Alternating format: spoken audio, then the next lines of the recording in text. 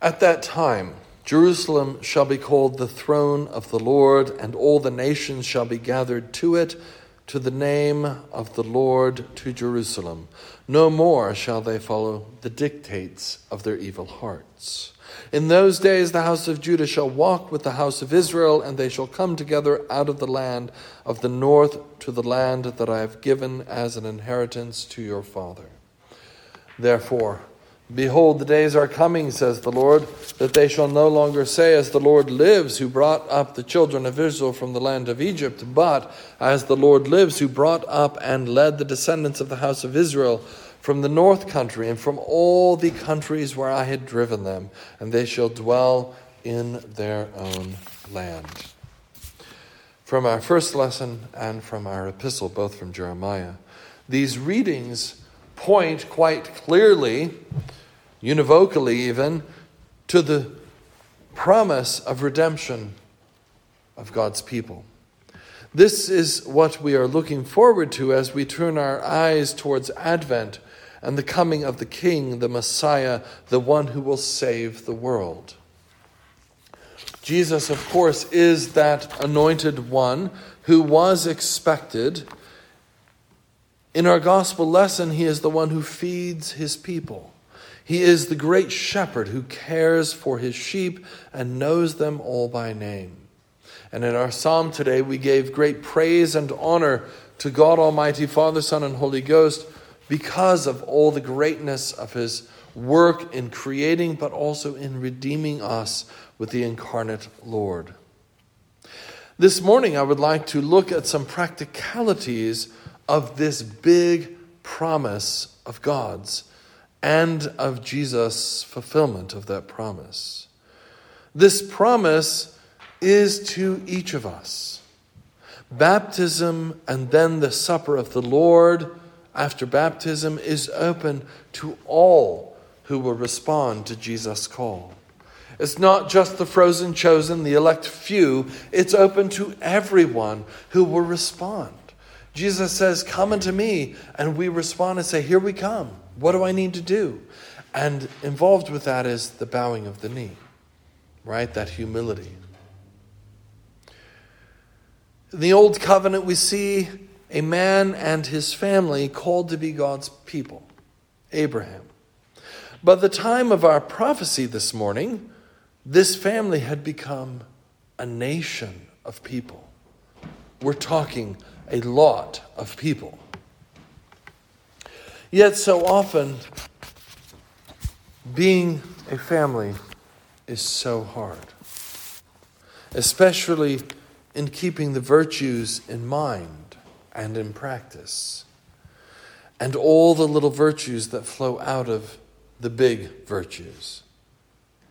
How are we to be a community and a nation? In this divided time in our country, how are we supposed to love those that think so differently? More to the point this morning, please note the gospel lesson. After these things, Jesus went over, this actually begins just a hair before our appointed gospel. After these things, Jesus went over the Sea of Galilee, which is the Sea of Tiberias. Then a great multitude followed him. And Jesus went up on the mountain, and there he sat with his disciples. Then Jesus lifted up his eyes and saw a great multitude coming toward him. One man, one family, turned into a whole nation of people, God's people. Jesus shows up on the scene. He's here to redeem Israel and the world. And every time we turn around, as the prophecies foretold, everyone's coming to Jesus. I think he got a little tired. Not that he didn't want to minister to everyone, but that's a lot of people, constantly. Whether it is 2 or 3 gathered together, or whether it is a great multitude in the church, whether it is a close circle of 12 people, like Jesus sat down with at the top of the mountain in a church, or 250, the one thing you can't get away from in the church is relationship. It's each of us relating to each other, not just to one, but to everyone at some level. The church is not, and this is going to come as a shock, the church is not you and Jesus. And trust me, in our world today, for a lot of Christians, that comes as a big shock. The church is you and me and everyone around you and me and Jesus. And then we move out from our local body and we can talk about the diocese and all the people we know in the various churches in our diocese. And then we can move out to our national province of our church. And many of us know people all over the nation in our church. And then we talk of the almost 100 million brothers and sisters in Christ in our Anglican tradition, the Anglican Church around the world. And then we look to the other branches of Christ's church and all the brothers and sisters of ourselves and the children of Jesus that are in completely different traditions. The Roman Catholic, the Eastern Orthodox, the Baptists, the Lutherans, the Methodists, and it goes on and on. And we ought to realize when we take a look at that picture that though I have and you have a covenantal relationship via our baptism and the oaths that we took at our baptism or were taken for us, so we have a covenantal relationship with Jesus and the Father, and we have been gifted with the Holy Ghost. The reality is this Christianity thing I'm a part of is oh so much more than just me and Jesus. So as we finish the season of the year that deals with the growth of the church, both numerically, spiritually, in terms of service and growing in our relationship with one another, let's ask ourselves, have we grown? And if so, have we grown closer to each other? Do we extend the grace that Christ extends to us to our brothers and sisters in the faith? It's particularly in this body right here. The brothers and sisters in the faith who worship with us every week. For some of us, every day almost. Do you make effort to consider the person sitting next to you, in front of you, behind you, in the pew, as more important than yourself, as St. Paul admonishes? Are you willing to go out of your way for the people in this room? I have a sneaking suspicion that the virtue of love, if not practiced within the local congregation of the church, is unlikely to be practiced outside that body very effectively. Have you practiced the virtue of humility with your church neighbor recently? Quite often, that means asking forgiveness.